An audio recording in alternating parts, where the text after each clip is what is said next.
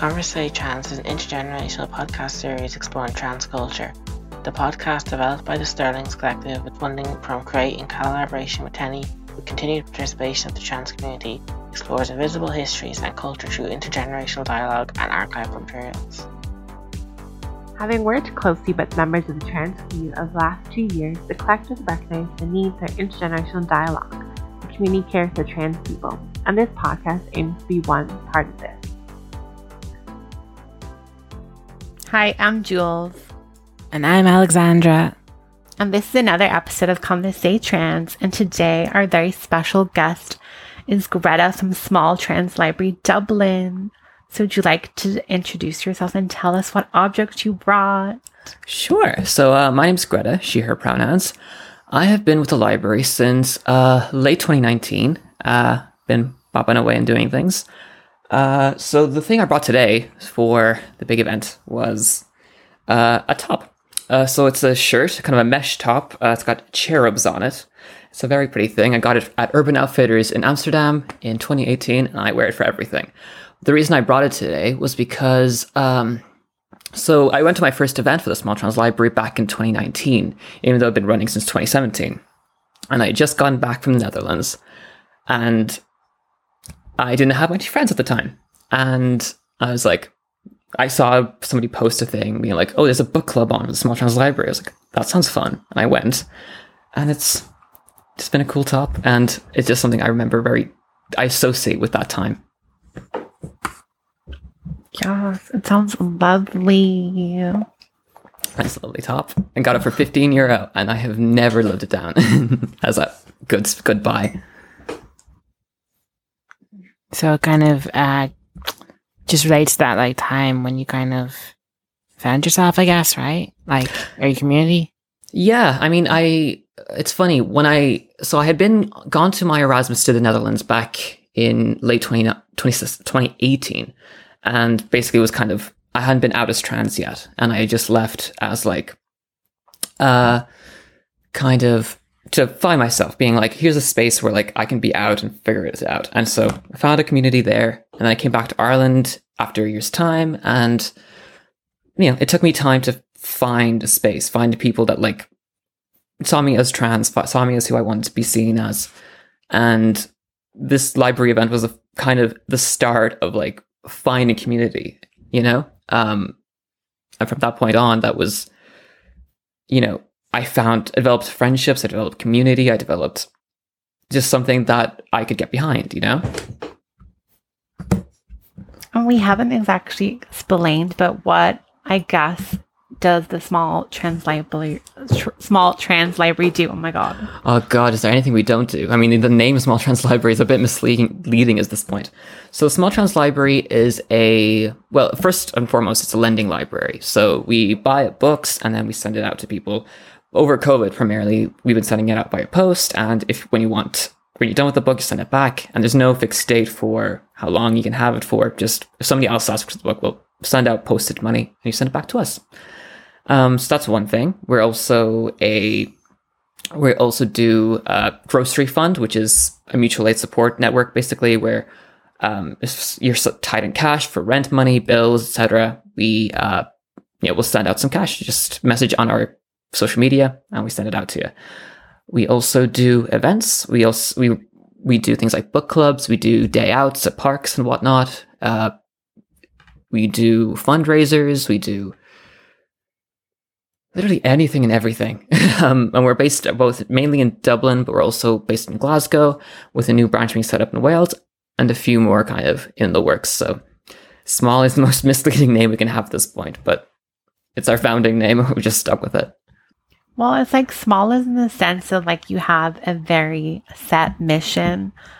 Well, I guess you could just say help trans people. Is that small mission? And it's such like a wide branching idea, I suppose. Yeah, I mean, I guess the idea behind kind of mission, the word small, was always that it was grassroots, that we don't, we're not supported by any other organization. We're not state funded or anything like that. We very much are community based. We only have like 10 volunteers putting in, hours what we can, and just kind of making what we want. And really, we're not trying to make anything organized. We're just doing things we want to do for our community. And I guess if you wanted to be strict about what small means in the most vague meaning you could come up with, that's probably what I would say. Is it just books that are like, like trans or queer, or is it? Not really. I mean, anything we think that would effectively be interesting for trans readers. We have a lot of stuff that's like LGB, not necessarily always T. We have zines. We have stuff that's just written by folks. We buy published works. It's a very vague, like very broad catalog. We have, it's available to check out on our website or on our links through our social media. So smalltranslibrary.org, I think. I'd have to double check that. It's okay. We'll fill it in later. Mm-hmm. Do you have a favorite, oh my god, zine or book that you just love to recommend to people? Oh god, okay. No, is there anything? God, honestly, I've been like reading so much lately that I have no idea what even to pick. I mean, I guess a good starting point with it, because I've mostly been reading stuff alongside for book clubs we've been doing recently. So recently we've done ones on Detransition Baby by, name is blanking on my name. It's Tori Peters. Tori Peters. I had that, but I didn't read it yet. It's very good. I highly recommend it. We also did one, I think, for my personal favorite, I think would have to be Lot by Charlotte Reinhold. Beautiful book. It's the author actually won an award at the Edinburgh Book Festival a couple of weeks ago, which was absolutely amazing. Totally deserved. It's a fantastic book. I would love to recommend to people. And, one of the, Charlotte's definitely one of those authors we hope to interview one day. Speaking of which, we're also doing an interview series on a lot of these books as well. So, back to linking both. One of the big things we're hoping to do both an interview and the book club on, well, we've done the interview, never mind. But we hope to do a book club on is on transgender Marxism, written by Jules Joanne Gleason and Ella O'Rourke, which was fantastic, kind of theory-based, very accessible work about Marxism and transgender identity, but a lot of different broader topics. That's another thing we absolutely love. And one of our librarians, Fia Tuberty, recently interviewed the authors, the editors. And amazing interview. I highly recommend listening to them. Basically, and we all have these books ready to go. And if you can't find anything there, we'll buy them for you, basically, and we'll send them out. Okay, yes. And let us know at smalltranslibrary.org. So you can find all of those wonderful things at that website. God, I'm so not tech savvy, so it all goes over my head. Well, I was wondering, because, I'm not going to put this on you if you don't know, but I feel like zines, I've only heard, queer or trans people talk about zines. And I'm like, are zines just, inherently queer? There's a very strong queer history with zines. I mean, I don't know the ins and outs of it. Okay, yeah. Other librarians would know a lot more about it. It's not really something I've had much exposure with. It has been something library had used to talk about a fair bit. We haven't followed up on it for a while, but certainly when the library was first founded in 2017, zines were the main focus, and we still have a huge collection of zines on our website. Bunch of stuff, from both the UK and Ireland, and I think one of our librarians coming over from the US who bought up a bunch of zines as well. So, it's the library itself is very much founded on kind of that kind of communal sort of environment. I think because transness and queerness is so fundamentally, grassroots and kind of very much kind of doesn't get mainstream attention, that often zines and kind of that sort of media are pretty much the best way for kind of the queer community to spread their word between one another. And, like I said, the library have a long history with this. We've been working on this sort of stuff for a long time. It's only recently that we've really gotten into published works and kind of larger kind of mainstream works. So it's an interesting topic. Definitely something worth looking into and talking with someone who might know more. Yeah, I know. I was just wondering if you'd personally knew anything about it. But yeah, I do think it's just the accessibility of zines as well is something, because I guess when you think about to the 60s and so, that would have been even more difficult than it is now to be a trans or queer person with a lots of money. Exactly. I mean, even today, it's still, especially zines are just such an accessible thing where you don't, you just make it and share it, and just that's pretty much the end of it. It's something we do hope to get back into, because you have had people suggesting ideas for like different zines they want to do, and that will be printed by the library, and that might still happen one day. It's still work in progress, but it's. Yeah. I was gonna say, I do feel like a lot of the queer stuff that I'm very interested in is like very indie, like same kind of grassroots. And I don't know, for me, it's because I feel like the queer community is more focused on making something that's worthwhile. And like, you know that thing in school where they kind of tell you to like write 500 words in an essay? Well, it's something that you can explain in 200. I kind of get that kind of feeling, if that makes sense. Like a lot of kind of more mainstream stuff is just fleshed out for the sake of, we need that 90 minutes to make a movie so we can charge premium. Excuse you, I will not let this slander be brought against 90-minute movies. Well, I mean, if they need to be 90 minutes, it's like fine. Some of them do. Or like if a book needs to be like a book. But like if it just needs to be a zine, or, I just think there's like a lot of credit for like just having things that are, what's the word? Short and concise. Concise, yeah, that's the word. Wait, can I just ask, like, who thought of the library? Like, oh God, that's a. Or is it just like, oh, we don't know. We're just like, we're now all in it. Oh, it's a very, very vague history. Okay, so yeah. So like I said, it started in 2017 with a set of librarians that have moved on, gone to. Some people of the original members moved to Glasgow. Some are in the periphery. It's a lot of people going in and out.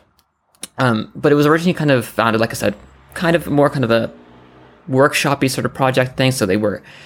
So I believe they were entered in some festivals, kind of doing a little bit of like sharing books and whatnot in person, discussing just kind of things about reading and writing as a queer and trans person in our own, much more loose kind of stuff. And that original membership have moved a lot to Glasgow, a lot kind of about the place.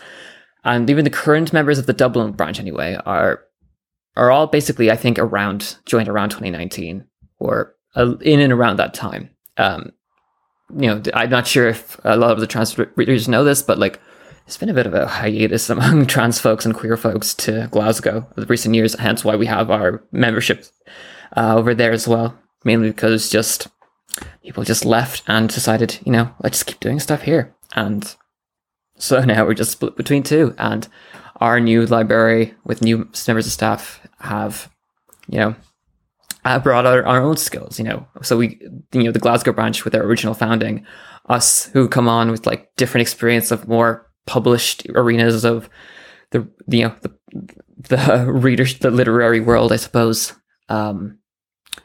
People who have more experience with kind of graphic design and whatnot. People who have like managing social media, PR stuff. It's it's funny how much we've changed over the years, especially. We bring in, constantly, every time there's a new librarian leaving, because they're going on to other better things, another person comes in who's young and finding the community all over again. And just, library is very kind of organic in that way, where people come in, come out. We lose a lot of history because, a whole chunk of people will leave, but it's very in and out. And it's one of the things I love, but of course. When trying to discuss the history for a podcast, it's a little more difficult. No, I think it is interesting how it doesn't seem to be like a set thing where there's like, we know this person did it, and it is like a collective effort to create a whole, like, I won't say legacy. I don't I don't even want to say safe space because I hate that word, but just, I guess, a good organization. Yeah, I mean, it's it's always been kind of our kind of goal to keeping it non-hierarchical. Yeah. And one thing we've always had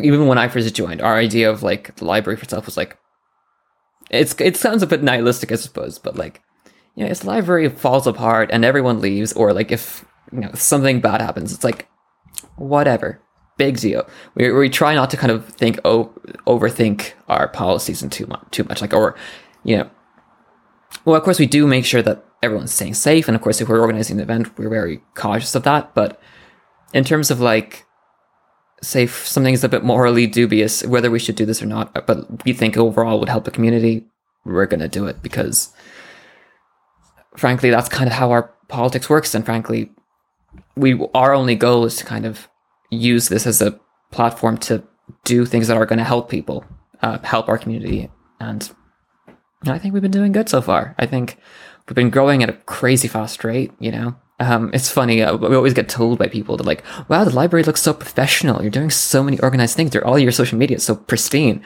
And yet it's so, at the background, it's all just a bunch of volunteers checking in stuff into like one another and being like, hey, I want to do this. Okay, let's just throw stuff together last minute and see how it comes together, what sticks. And it's been fun. It's been a challenge during COVID, especially trying to figure out how to run this organization on a kind of like, you know, kind of in a kind of a distance learning level, because especially when I joined, it was always kind of in person. We used to go have meetings at outhouse on Capel Street. It is Capel Street, right? Yeah. Yeah. So we used to have meetings every month or every couple of months. They used to do reading and writing workshops and stuff.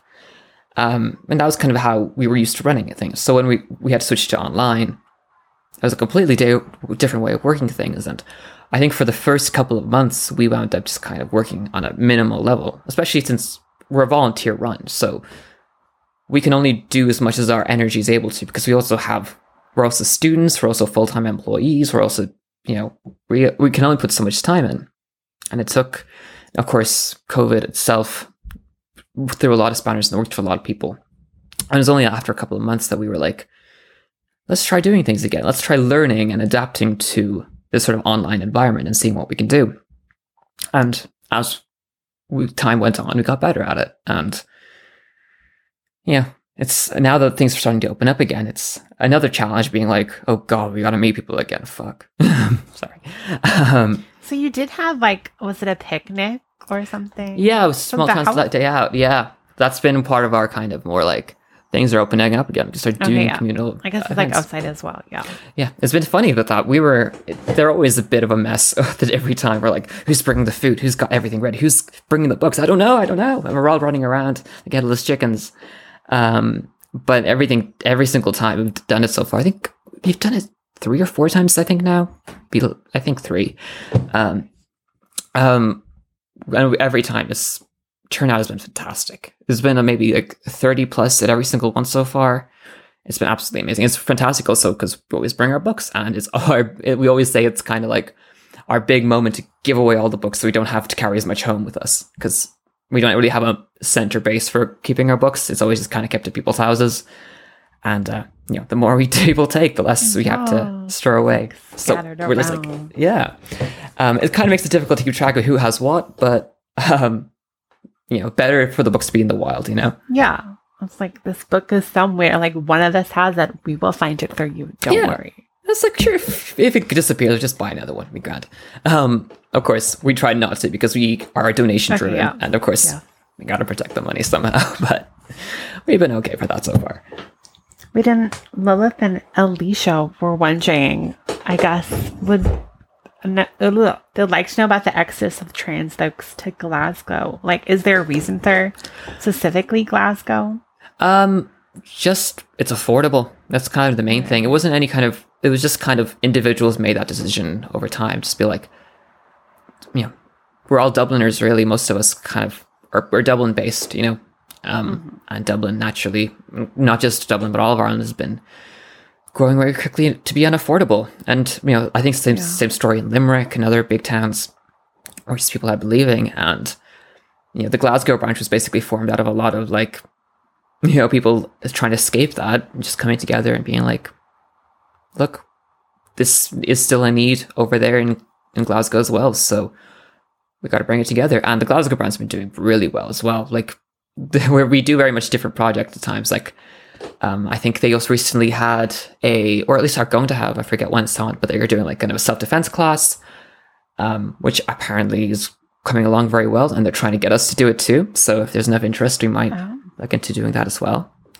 But, you know, we are very much sister organizations. We always do work together because, like I said, a lot of the founding members are over there at the minute, and it's, you know, we work very closely together all the time. And, you know, it's lovely to have different branches working, together, because Yeah. it's kind of has a kind of a community, kind of a network feeling to it. It's like, oh, how are you guys doing? And it's so, especially, it's kind of funny. Right before the pandemic hit, I had booked tickets to go over to Glasgow to like visit them and be like, hey guys, how are you guys doing? Here's what we're doing. And like, this was in March, right before lockdown happened, like the week I was supposed to fly out. And didn't get to do it. And it's as soon as flights open up, I'm over there pretty much, because I haven't got to see them in ages. I think flights have, or is it October? You can probably make your way over, but I'm trying to be like, okay, yeah, careful, Yeah. Better safe than sorry. Oh, yeah, I guess so. You're right. You don't get like COVID because like, what is it? Ryanair, those. Yes, I don't trust them, let's say. And speaking of community care, I know that you do work with like community organizations in Nigeria. Like you're doing one right now for Creme de la Creme in Nigeria. Did I get that right? That is perfect. Yes, in Imo State, I think in southwest Nigeria, if I remember right. Yeah, so we've been running a lot of campaigns and fundraisers, primarily t-shirt sales. That's what I'm trying to say. A lot of different stuff. It doesn't get as much attention as our our fundraise, as our grocery fund or our books. But it's something we've always tried to push, and I think we've raised about €4,000. Let me double check how much we've given to them so far. How much they've raised, and they have a GoFundMe account that you can access through. Yeah, both on our Twitter and our Instagram. It's all across there, and we very much encourage people to donate because it's something that it's very much needed, and the kind of work they're doing over there is really important. They're building a safe house. They're much like the Small Trans Library, they're very much kind of trying to bring people together in a safe space, especially in Nigeria, where we often forget in Ireland and across Europe, we're kind of privileged. We don't have to worry about the state coming after us in such a harsh degree, or for the minute at least, Ireland is relatively a paradise. It's not, unquestionably it's not. Like, but relatively speaking, we can only imagine negligence is better than like a harassment, targeted harassment.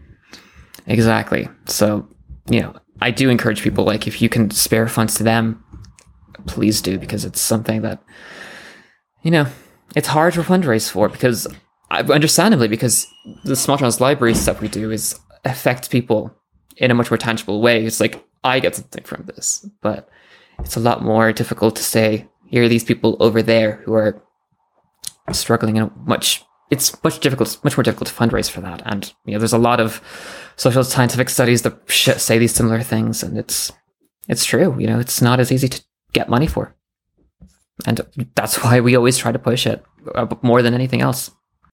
I was just saying that it's obviously great that from what I read, it's like the third safe house in Nigeria that they're hoping to fund. And I know it is harder because it's not a tangible thing for a lot of like Irish and like UK based trans people to be like, oh, this is like another continent away. But I do think it's great what you're doing, and it's like really important that we have like global like access to trans healthcare, and it's really important we include other countries and continents. Absolutely. Like Africa and the country Nigeria. I don't want people to think that I think Nigeria is the continent. I know it's a country in Africa. Yeah, but it's, I think the big thing, we see the kind of first world privilege, especially recently with, the COVID vaccines, it's, there's no denying we have a privilege here, and it's just something we've got to keep in mind, especially as community groups, as we do a lot of our activism work, and it benefits our friends, but it's also reaching out to those and fighting for those who are across the pond, who don't get the advantages that come with living in a society that has capitalism on its side, basically. Yeah. We're like, what do they call us? Are we a tax haven? I think we're a tax haven for all of those countries. Not to want to say that. So Mm-hmm. I don't know if it's like a tax haven or if it's more like... I certainly I used think to a be. tax haven is probably something you put in the newspaper to incentivize big corporations to come here. Yeah, the home of foreign direct investment, I Yeah. think, is the word. No, I think some. I vaguely remember this. I think we get funds from America to be cheap for corporations, so then American-based corporations can base here and pay low taxes, but we still get money, and that's something like that. Okay, let's say we don't know for sure, because that sounds like something Yeah, so- that we should check, but let's ask about you, Greta girl. Let's move into the personal. Oh God! All right. What do you need to know? Only the musts. No, I'm kidding. Like, what are you doing Wait, outside hold on. Trans Library? We need to know your mother's maiden name, Yeah. Credit card number. No. So I guess about myself, I guess I'm like I said, library since 2019, but I'm primarily a student at the moment. I did my undergrad in social sciences, in sociology, and I forget the other part of my undergrad. It's a very weird name. They change it It's throughout the past. thing. Yeah. It's you something did to do it. with communication sciences, basically. I'll call it that. Information social computing. That's the one. Oh, wow. Anyway, but now I'm doing a law degree, so that's kind of my main focus because I want to do legal end of supporting the queer community as it all looks. So that's the dream, but it's a long road, and I'm only just starting it. So Yes, excited. because my first thought was like how to get away with murder, but that is not the path you shall be taking. Well, I don't know. Yeah, I mean, who knows? Just some sort of fancy pants gonna be fighting for the good fight, but don't know what that's gonna look like yet. But yeah, I mean, beyond that for myself, I mean, Well, that does sound like a lot. I don't think we want to. oh God, you have no idea how much I'm doing at the minute. So much. I've been asked to write an article today for another thing, and I'm just turning it down left, right, and center because I've got so much to do on my plate. And college is starting back, and of course, right now I'm also trying to find a place to live at the minute. I'm, of course, with the Dublin shortage of housing and stuff, and the rent's going crazy. I'm caught up right in the middle of it all right now, and especially with colleges announcing that everyone's coming back and everyone's going to be back in college. Everyone's chasing for a place to live, and right now it's pandemonium. I could see it, in fact, in the past couple of weeks. For first while, I was getting a few people messaging, being like, "Oh, here's a viewing here, here's a viewing there." And now you look at any kind of Facebook page for housing, it is just pages upon pages upon pages of people just looking for rooms, and people selling are just selling them for crazy amounts. And anything that's affordable, we're all in it at the same time. It's all totally artificial. Ireland is one of the smallest. Was it? I think it is maybe except for maybe the likes of Greenland and Iceland. I think Ireland has the lowest density population of any European country. Yeah. And it's literally just because hardest working people in the world. The oh God, I forgot the name. The joke would have been funnier. Just edit this to fix it when I remember the word. What's the people who It's gonna be own? one of our shorter episodes. Yeah, what's the name of the people who own all the buildings and rent them out? What, landlords? Yes, hardest working people in the world, landlords. Fuck the Oh landlords. shit! I keep knocking around. Yes, exactly. Landlords be bitches. We want to make that clear. Go their heads. That's all I'm gonna say. Basically, they charge you half your income for a shitty one bedroom, 2 by 3 meters. Oh God, I have seen many a bad place in my time looking around the past couple of months. It's interesting.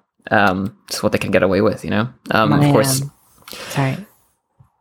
Yeah, but it's interesting, and it's, of course, like I said, the Glasgow hiatus is a big example of that people just can't afford it, and especially for queers.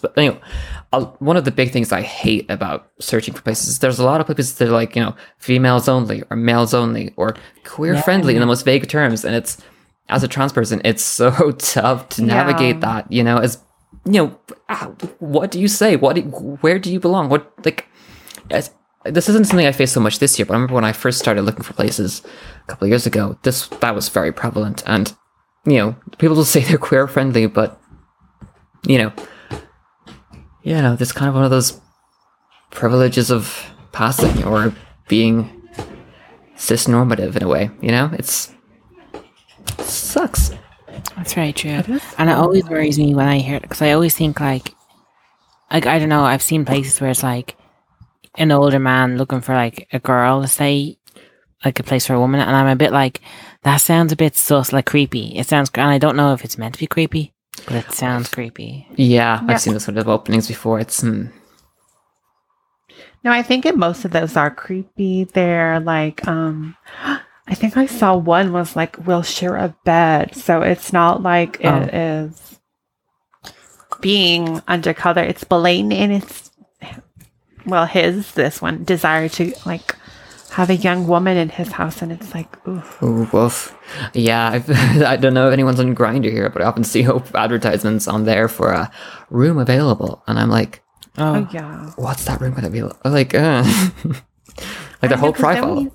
Think of like the cities here and how people would be like, it's never like a businessman who's like, oh, I'm barely here. This is a room like upstairs. It's like, I'll be right down the hall. And I'm like, oh, okay. Mm-hmm. Sounds lovely. So yeah. Especially like, I don't know, like, I feel like I do pass, or at least I do at college, when I'm, kind of, like, I don't always pass at home for sure because of just, my body, like, facial hair and stuff, still kind of getting my electrolysis and laser.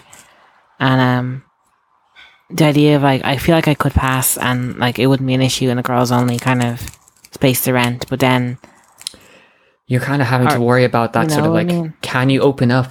Can you? Because it's one of the big privileges of being, the great thing is about being a trans person in the middle of the community is you can open up and be free and be open and just not have to hide anything. But if you're renting in a kind of cis-only space where there's only cis people in the place, and you can't open up about it, it creates a kind of like, it encourages dysphoria, if anything like that, or just kind of like a self-consciousness about, well, what do I look like? How do people perceive me?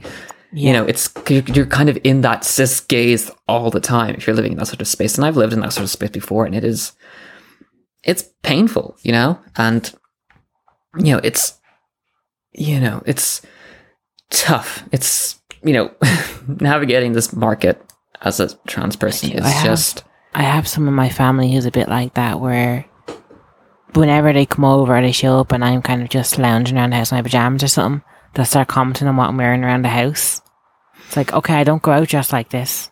Like, I'm like, literally, I haven't shaved today because I want to shave tomorrow because I have to go out tomorrow and I can only get a close shave. Otherwise, everyone will see like the stubble tomorrow. Exactly. I've been there too. And it's, it's the tough thing. And especially with like the only affordable places you're going to have any chance to find at all are going to be rooms with shared accommodation, so if that's your only option. I was dating someone who they were here on a visa, and so not much money and all that, and they were kind of looking for somewhere cheap. They were sharing a 1-bedroom apartment with 4 people. There was right, so there's two of them in the bedroom, and then the sitting room kind of space, it was all connected to the kitchen. But like sitting room space, instead of a sofa, they had a bunk bed where the two boys were sleeping. And it's like, and they had to share the bathroom between them, and it was like tiny space.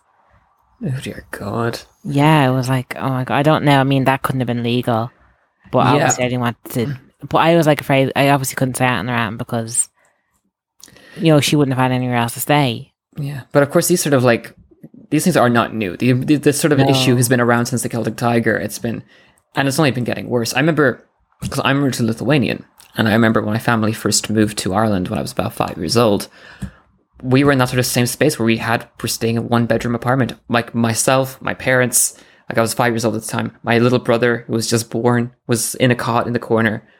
That was how we lived for like a good 5 years, for like the entire time I was in primary school. That's still going on, it's still. And then the government are obviously pushing for, HAP or these sort of solutions that just kind of subsidize it, that are just short-term solutions rather than any kind of, it's Like people, it's a basic need. It's not even a right or like you need it or you'll die. Like, well, you won't die, but like you can't really function. No. Yeah. You can like die living on the street and people. Oh God, there are a lot of stories of that, aren't there? Yeah. A thing of where, I don't want to see tents in Dublin City. Like, I can't see tents. It doesn't sit right with me. It ruins me business. The ambiance, it's like, the ambiance, bitch. This place doesn't have a good ambiance. It's like, move to a different country where you can be like a snooty asshole. Mm-hmm. Like, or jump into Liffey. Like, either or. I think he was a bald man. So, like, I don't remember your name, Baldy. Not to discredit bald people, but like, but yes, I guess I'll ask another question and change my tone. But what has been, I guess it seems like when you found Small Trans Library to bring it back, that it was a great like community space. And do you feel that it was the first community space that you felt like you found, I wouldn't say peace, but like a connection? Was it the first? I'd say so. Like I said, when I was in the Netherlands, I went to some other events similarly, and there are a few around. If you in other cities, there's a lot of stuff. If you go look for it. But I think Small Trans Library was the first one I found in Ireland. It was the first one because, it was because like I said, when I got back from the Netherlands, I didn't have any friends. I didn't, especially no queer friends or kind of trans friends or anything like that. But it was a great opportunity to find, here's community here. Here's, and it's funny going from being kind of introverted for a long time and going to the library. It was a great way for me to kind of find my own voice and being like, here I can do things. And they had people surrounding me who said, you can do things. Here are events you can organize. Here's stuff you can do. Here's just things you can go to. And it was great to start bouncing around. And I remember I did, what's the name of that? The Myers-Briggs tests, those kind of like those codes. Personality test. The personality test things. I remember doing one back when I was before I was in the Netherlands. I remember it told me I was an introvert type.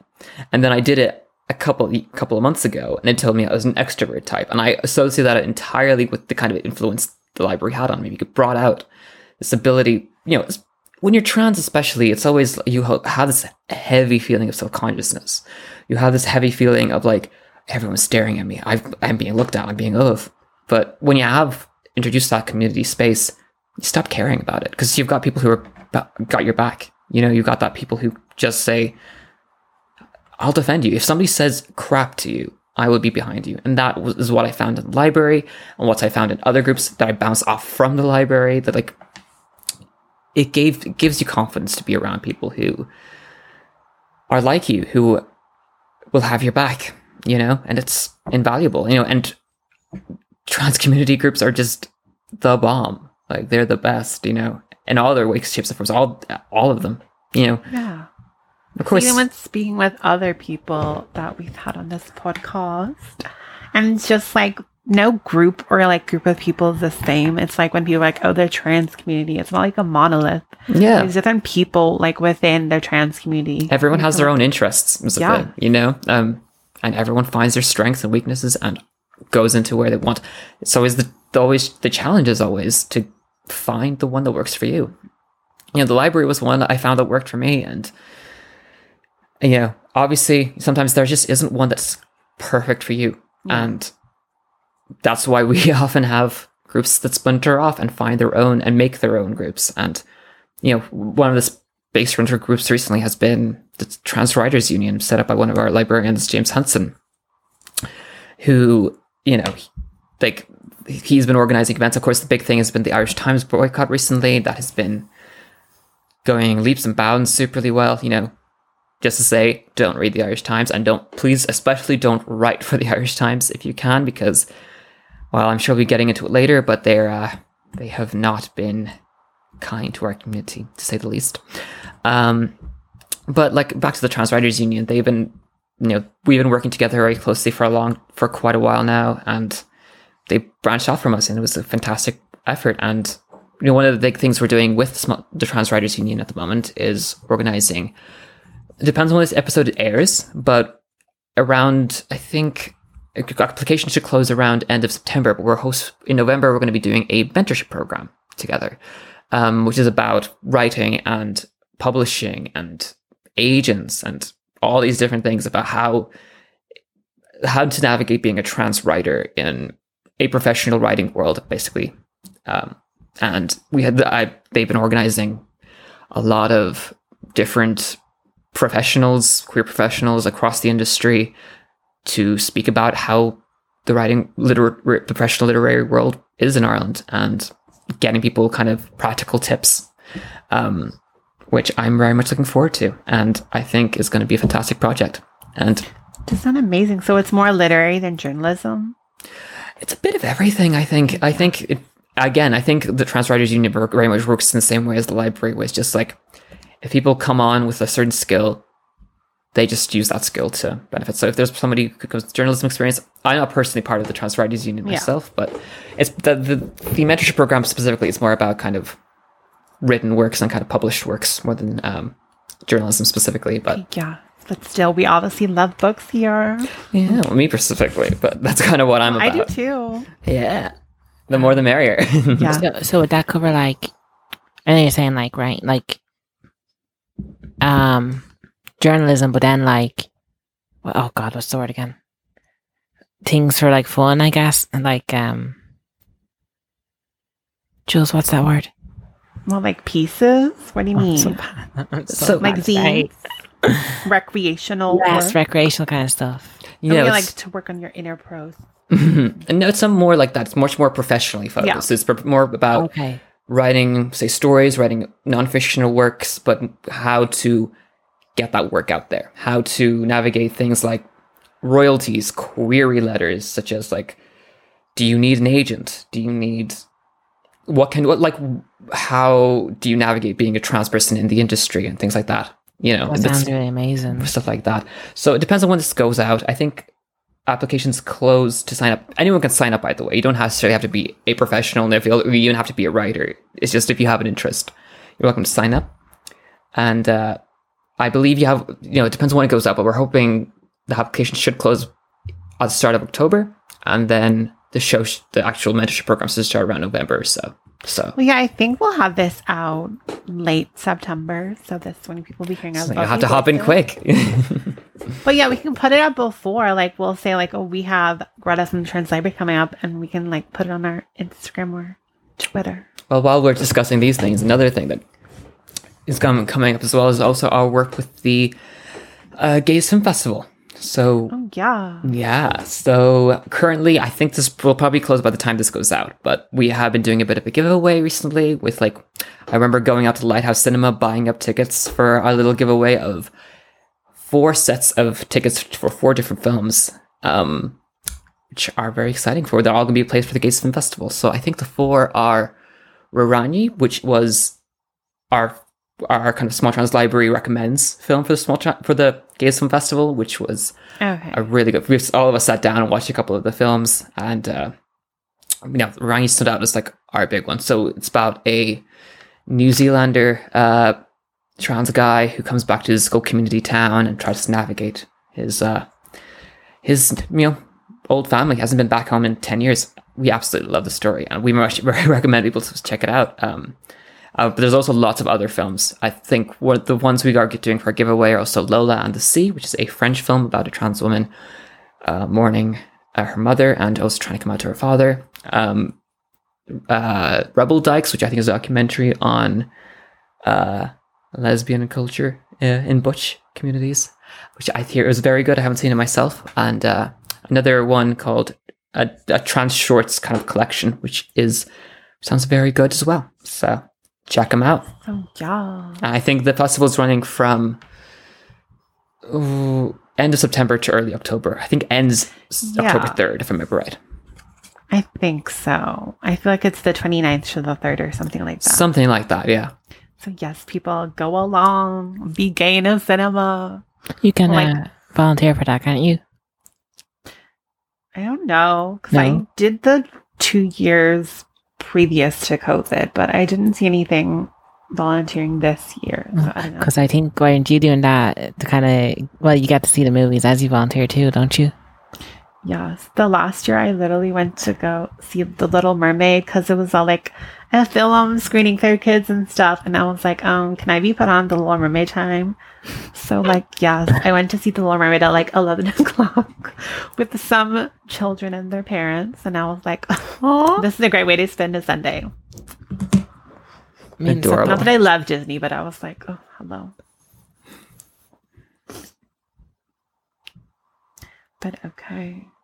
We are wrapping. I mean, we're at the 45-minute mark. So, would you like? I guess we've been through the stuff that you want to like promote. So, Alicia wants to know: do you have any advice for younger trans people?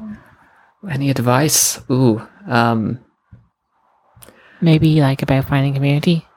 Yeah, I think that's what I'm trying to. That's definitely the one I want to say. Definitely how to find it. I think.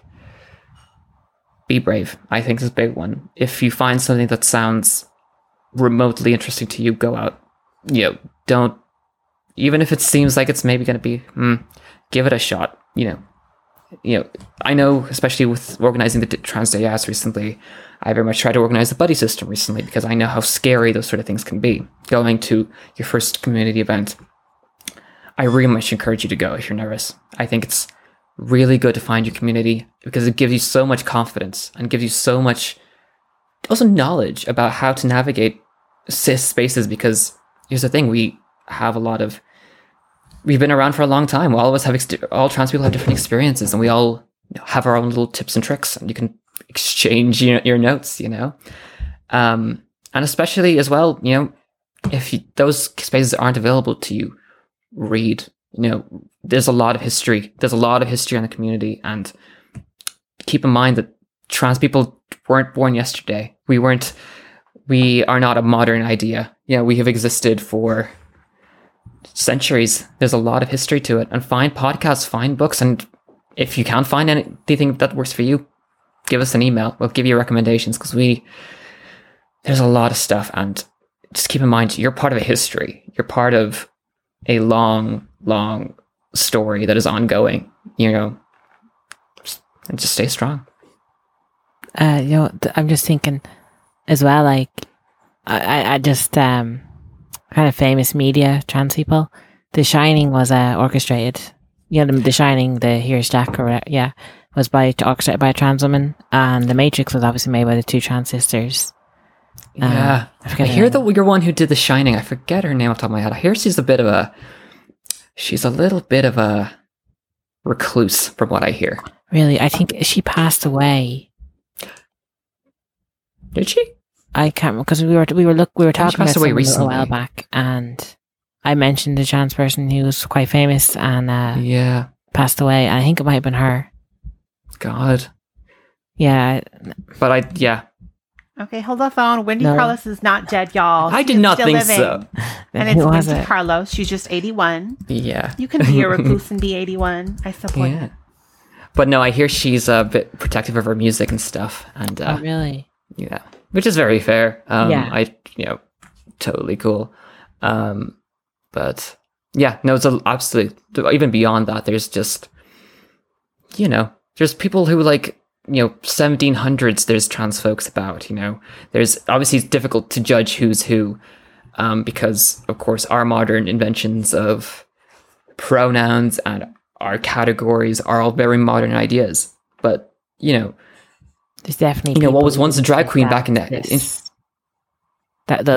just being people and societies that don't fit the cisgender kind of, which I think if you're not cis, then you kind of fall under the trans umbrella. It might not be trans in the same way we are trans now today, but yeah, it's all brilliant history. I mean, there's a particular story I remember from reading about in a recent book. Actually, where is I forget, but there's a particular thing about, I think it was in the 1700s, there was this law that existed in the UK that was basically it's still a law that exists today, in fact. In Ireland, the UK, a lot of common law countries, in New Zealand especially, there was a big court case in 2012. But it was it's existed in UK common law for centuries.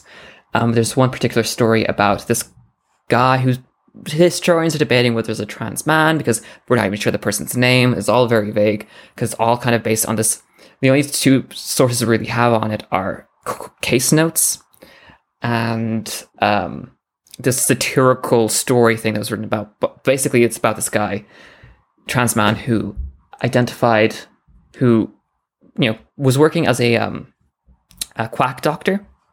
Kind of is this basically the only kind of career he could have, and he married a bunch of different women throughout his life and lived a very promiscuous life. But one of his wives toward the end of his life it wasn't towards the end of his life.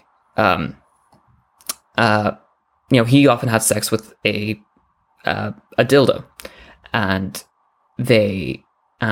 his wife never complained. I don't think she even realized about it because sex education was shit back then. But apparently one of the neighbors found out and reported him to the police, and because it was a crime to mislead your partner to your sex during sexual intercourse. So, for example, say you're a trans man and you have sex with your partner, and you mislead them to say that you're a cis man, so you don't identify to them in advance that you're in fact trans. And it's a law that still exists today. And in fact, there have been many cases recently, particularly against trans men. The prosecution would claim that this person misled person to think that they were a cis man when in fact they were actually a woman, which of course they're not. They're a trans person. And like I said, it's still a law that exists today, and it's one that exists in Ireland. There's no, as far as I know, no big cases that have taken place in Ireland, but there are big ones in the UK and in New Zealand, and it's still on the books here. I think it's called fraud as to gender, if you want to look it up. It's basically a kind of a subsection of sexual assault. But wow. All right. Yeah. So would that be similar to like the trans panic? It's very much part of it, yeah. Okay, yeah.